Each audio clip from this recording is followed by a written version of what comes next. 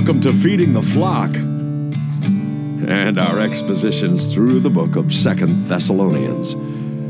We are currently in chapter 2 at verse 1. Hi, I'm Glendale Tony. I am glad you joined me today for this Bible study.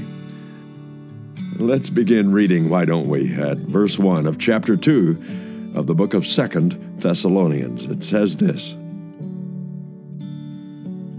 Now we request you, brethren, with regard to the coming of our Lord Jesus Christ and our gathering together to him, that you not be quickly shaken from your composure, or be disturbed either by a spirit, or a message, or a letter as if from us, to the effect that the day of the Lord has come. Let no one in any way deceive you, for it will not come unless the apostasy comes first, and the man of lawlessness is revealed, the son of destruction, who opposes and exalts himself above every so-called God or object of worship, so that he takes his seat in the temple of God, displaying himself as being God. So in this episode, we find ourselves in the opening paragraph of chapter 2, and in the book of 2Thessalonians, we like to designate the fact that our outline pretty much goes along with the chapter divisions, and in other expositions, in other books, I've kind of made a big deal out of the fact that sometimes the chapter divisions become a distraction to us, and we need to sort of ignore them. In this case, they do seem to break the epistle down into various main topics, and so that's the reason why we use the chapter divisions in this book as a part of our framework, or a part of our outline, you might say. Chapter 1 has to do with persecution and waiting with courage. Chapter 2 is prophecy and watching with composure. Then chapter 3 is practice, working with commitment. And so it breaks apart quite well that way, and we don't want to take away from the fact that still yet there is a flow of these passages and a connection of all of these subjects together as one entire letter, and we should never forget that. But this episode actually will take us through some of the verses in the beginning of chapter 2, at least, that talk about being gathered to the Lord Jesus Christ. And these are the first 2 verses of chapter 2. And Paul wants to make clear that the day of the Lord is not yet, even though some have been confused in the Thessalonian church. And then in chapter 2, verse 3, begins a new subject, or at least a shift of attention to being unalarmed by the day of the Lord. And what he speaks of there is the man of lawlessness being revealed. And that goes from verse 3 all the way through verse 12 of chapter 2. Now, then chapter 2 ends with a final paragraph of saved through the work of the Spirit, chapter 2, verses 13 through 17. And there, Paul wants to emphasize and bring our focus to the gospel, and to be able to stand firm in the gospel.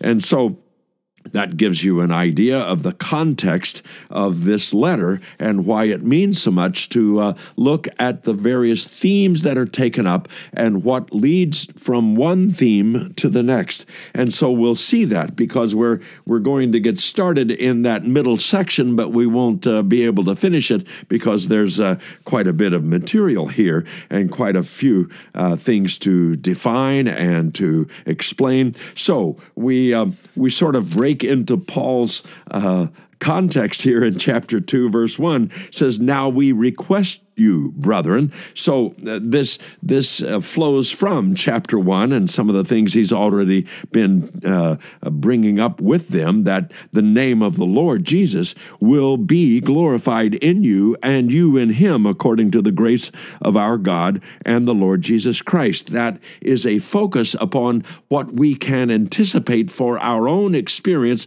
with walking with the Lord and then facing him and being in his presence. And with that in mind, from chapter 1, he says, now we request you, brethren, with regard to the coming of our Lord Jesus Christ and our gathering together to him. Notice Paul still maintains this personal connection with these believers. He makes a request of them rather than just forcing doctrine down their throat or just pounding them with truths and knowledge and lecturing them.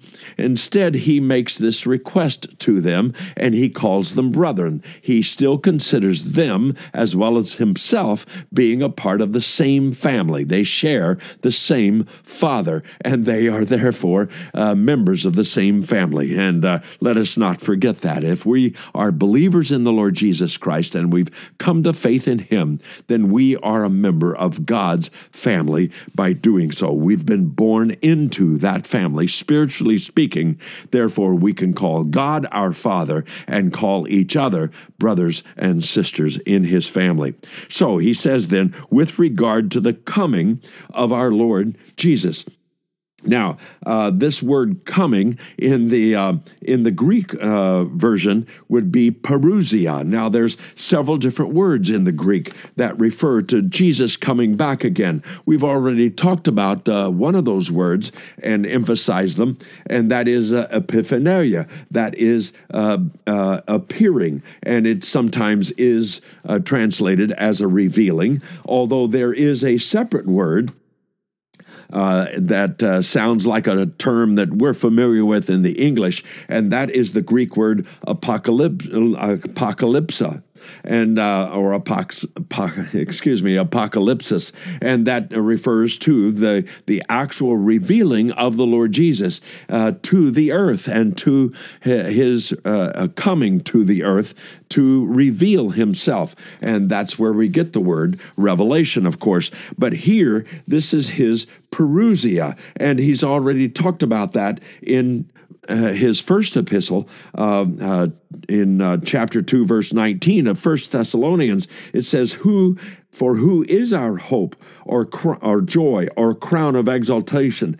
Is it not even you in the presence of our Lord Jesus at his coming? And there he uses that word, parousia, because it has a special meaning for those who are believers in the Lord Jesus today in the church, so to speak. And that is what he wants to emphasize here, is because he will have his coming, but his coming actually can be looked at several different phases, if you want to look at it that way. And that is, there is a first phase, there's a middle phase, and there's an ending phase to his coming. And eventually, the ending phase is the thing we focus the most on, because that is the part of his being revealed. That is what we call the apocalypse, even though it carries with our culture somewhat of a violent kind of upheaval and a catastrophic kind of thing, which in many regards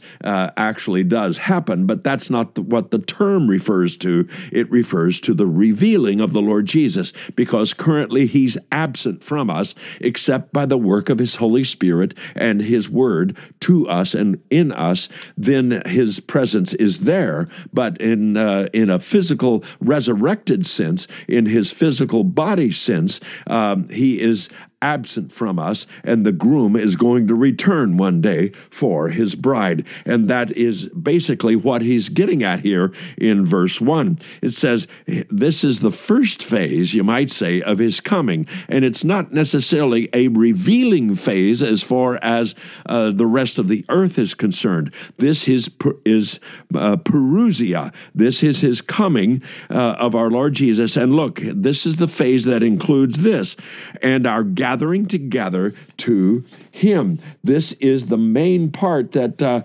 comes with Jesus is coming at the beginning of this part of his career, because he talks about our assembling or our gathering together to him. That word is actually in this form only found twice in the New Testament, by the way. One of those times is Hebrews chapter 10 and verse 25. It says, "Not forsaking our own assembling together, as is the habit of some, but encouraging one another, and all the more as you see the day drawing near." So you see, in many regards, this is the thing that characterizes believers in Christ. It's not a building, it is not a structure, it is not a hierarchy or an institution necessarily. It is a gathering together that defines us. It is not an ethnic group, it is not a skin color, it is not a bloodline, it is not a tribal thing. It is a spiritual thing that we gather together around the Lord Jesus and in memory of him and in purpose of each other in that gathering around his name and around his word, and being motivated by his Spirit to remember him and to focus on his coming later and when that happens, then we will be finally gathered together to him in a very physical, resurrected sense. We will gather with him in the air. That, in essence, is found earlier in chapter 1. That is, in 1 Thessalonians, in chapter 4, is a description of this gathering together to the Lord Jesus in the air. He doesn't come to the earth in this particular part of his coming. And look at this. It says in quite detail here in 1 Thessalonians chapter 4, verses 13 through 18. It's a rather long paragraph, but let me read it for you. It says, "But we do not want you to be uninformed, brethren, about those who are asleep, so that this," and he's talking about those who are in the grave, by the way, "so that you will not grieve as do the rest who have no hope. For if we believe that Jesus died and rose again, even so God will bring with him those who have fallen asleep in Jesus. For this we say to you by the word of the Lord, that we who are alive and remain until the coming of the Lord," there's that word, "will not precede those who have fallen asleep. For the Lord himself will descend from heaven with a shout, with the voice of the archangel, and the trumpet of God, and the dead in Christ will rise first. Then we who are alive and remain will be caught up together with them in the clouds to meet the Lord in the air, and so we shall always be with the Lord. Therefore comfort one another with these words." So that paragraph emphasizes this next event for those of us who gather together on earth in the name of the Lord. One day, we anticipate that when he comes, he will come at least cloud high or sky high, so to speak, and we will be gathered together to him in the air. And so we will always be with the Lord.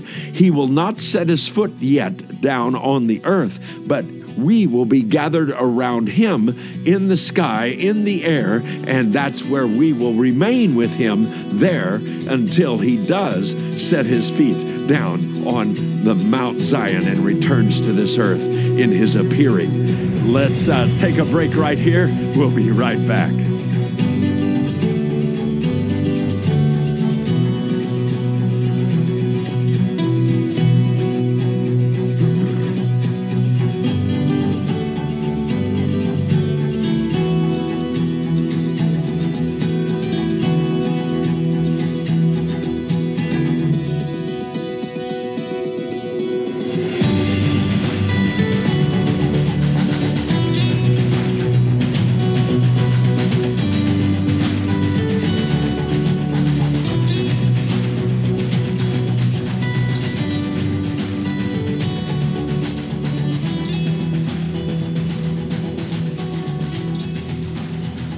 Welcome back.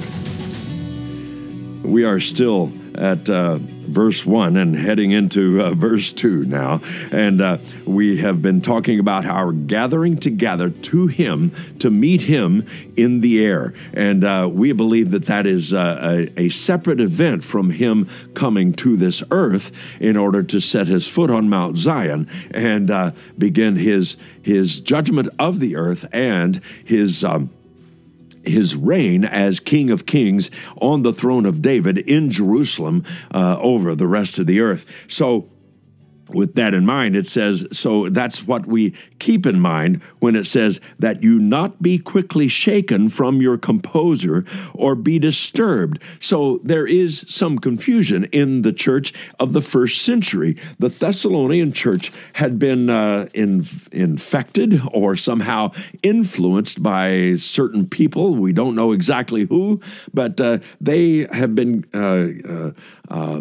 under such persecution that some of these people have come in and said, oh, this is the day of the Lord. This is the day of the Lord that was prophesied in the Old Testament and in the Old Covenant by the prophets of God in the Old Covenant. And so they were getting very, very confused because they thought they were in the day of the Lord. And the day of the Lord always had certain associations, and one of those associations had to do with persecution, had to do with troubling times and distresses and all of those things. And now this local church in the first century was experiencing some of those stresses and some of those persecutions. And this was not an easy row to hoe, so to speak. This was a difficult time for this church, and it had not gotten better between the first letter and the second letter. It had gotten worse. And so they had become sort of susceptible to these false teachers that had come in and somehow influenced them that this must be the day of the Lord. And isn't that the truth? Even for the last 2,000 years, there have been those messengers that come along that try to convince us, oh, this must be the tribulation that Jesus predicted. This must be the great tribulation. And there are lots of evidences perhaps to point to and to scare us or to frighten us into thinking that this must be it, and yet in this case it was not it. And he continues to write here that we should not be shaken or disturbed. And here in this case it says, or be disturbed either by spirit. That means some sort of angelic revelation, or maybe somebody claiming to have the Holy Spirit, giving them messages and preaching or prophecy. And then it says, or a message. That means a sermon of some sort or some sort of oratory, or a letter, and that means written instructions or written doctrine. And as if from us. And it seems as though in Paul's career, at least in the latter part of his career, there were those who tried to forge his name, forge his reputation, and put his name on their letters with certain other instructions that he never taught. And that's what was the risk here. And so he says, don't lose your composure and don't be disturbed that the day of the Lord has come. So in fact, in some places, he actually autographs his own writings when he actually dictates the letter to someone else to write it out, some sort of like a secretary or somebody else that's transcribing his words onto parchment or paper. It says in one place, it says, I, Paul, write this greeting with my own hand, and this is a distinguishing mark in every letter. This is the way I write. And so that's what he has to do sometimes, is to put his own signature at the bottom of the letter because of the risk involved in getting letters supposedly from the Apostle Paul that the Apostle Paul never wrote. And it is interesting that even today there are those forms of letters and writings and other documents that people continue to bring up from time to time that are not from God, and and they have not been inspired by the Holy Spirit, and the true believers in the Lord Jesus have never recognized them as coming from God. And what's interesting is that that was the case in Paul's day. Well, if that's the case in Paul's day, in the first century, well, what do you know? The enemy has not stopped. In fact, some of those forgeries and some of those fake portions of so-called Scripture are not a part of Scripture at all, and they never have been recognized as Scripture. And yet, ever so often, somebody comes up with some novel idea that these things have been discarded, or these things have been held secret. Well, they've not been held secret. They are just held as useless as far as the Word of God is concerned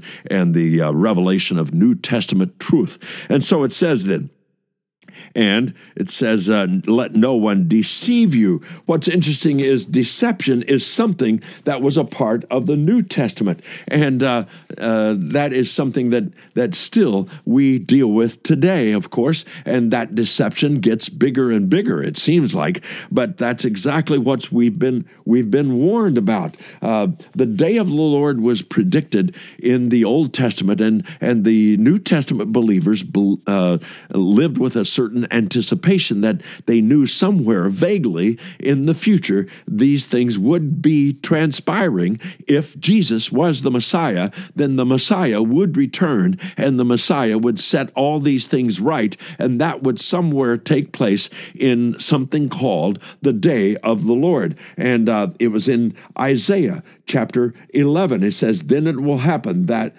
on that day that the Lord will again recover the second time with his hand the remnant of his people. In Isaiah 13, verses 9 through 11, behold, the day of the Lord is coming, cruel with fury and burning and anger, to make the land a desolation. And it continues on through verse 11. In Joel chapter 2, verses 1 and 2, it says, blow a trumpet in Zion, sound an alarm on my holy mountain. Let all the inhabitants of the land tremble, for the day of the Lord is coming. Surely it is near, a day of darkness and gloom, a day of clouds and thick darkness. As the dawn is spread over the mountains, so there is a great and mighty people. There has never been anything like it, nor will there be again after it, to the years of many generations. Zephaniah in chapter 1 talks about the great day of the Lord. In verse 15, it says, a day of wrath in that day, a day of trouble and distress,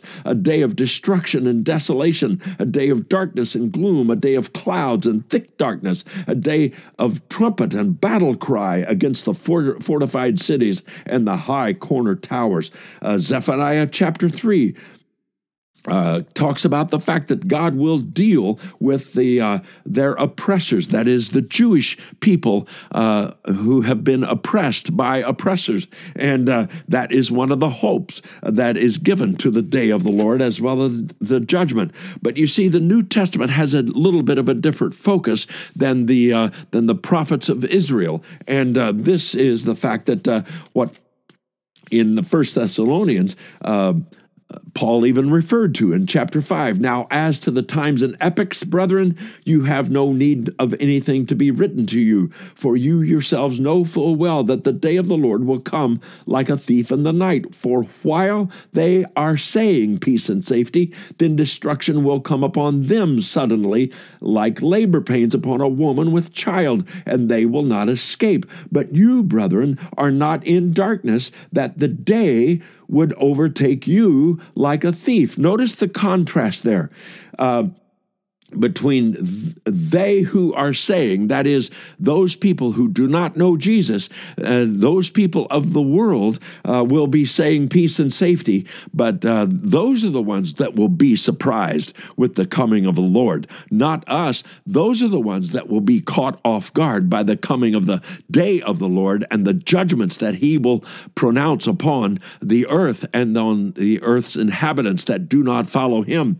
And yet we are considered a distinct identity from them, so that the day wouldn't overtake us like a thief. So it's not going to be like a thief for us. Why? Because we anticipate our gathering together to him in the clouds. It says in verse 9 of 1 Thessalonians chapter 5, for God has not destined us for wrath, but for obtaining salvation through our Lord Jesus Christ. So there you see that Paul is giving comfort to the believers that we will be gathered together to him in the clouds, and that will be before the day of wrath. And so it says, let no one in any way deceive you, for it will not come unless the apostasy comes first. And so there it refers to the fact that there will be an apostasy, or in this case, it refers to a falling away.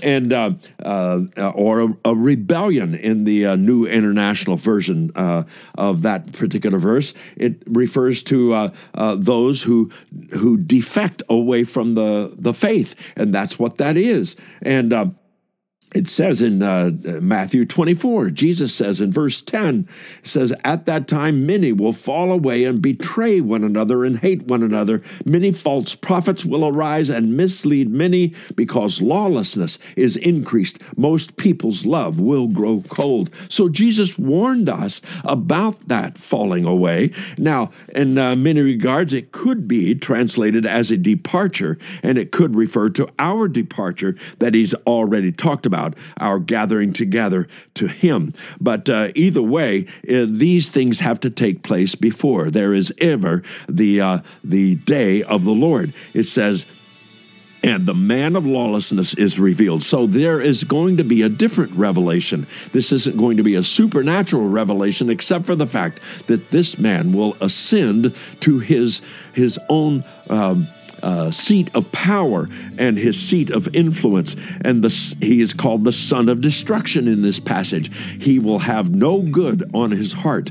He will convince people that he is for their good, but he will not. He is the son of destruction who opposes and exalts himself above every so-called God or object of worship. He will be an arrogant person. And as far as he is concerned, he knows more than the Bible. He is higher in his ethics and higher in his morals and higher in his religious understanding than all the Bibles put together, or all the religious books put together, or all the other religions put together, or all the other gods put together. He is going to be that arrogant that he believes himself to be so sophisticated and so aloof and so knowledgeable of the spiritual dimensions of the universe that he can convince other people that he is to be respected greater than all the other gods. And in fact, he will take his seat in the temple of God, and that is this Holy of Holies in the Jewish temple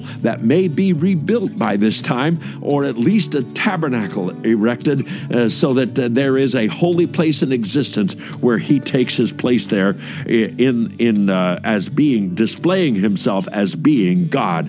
That's the way verse 4 concludes. This is the height of arrogance, the height of blasphemy, the height of idolatry, that this man thinks he can replace the God of Abraham, Isaac, and Jacob. And that he will not do. And that is what the Lord Jesus will not allow to happen any longer than just a number of days. And then he will return in power and glory and judgment. Father, thank you for these words of encouragement, these words of understanding, these words of wisdom that come from you through your Apostle Paul. Thank you, Father, for these words given to the Thessalonians that can encourage us in the 21st century to keep our eyes on the sky and anticipate the Lord's return. In Jesus' name, amen. I hope you enjoyed our presentation today. This is Glendale Tony. Join us again for the next episode of Feeding the Flock.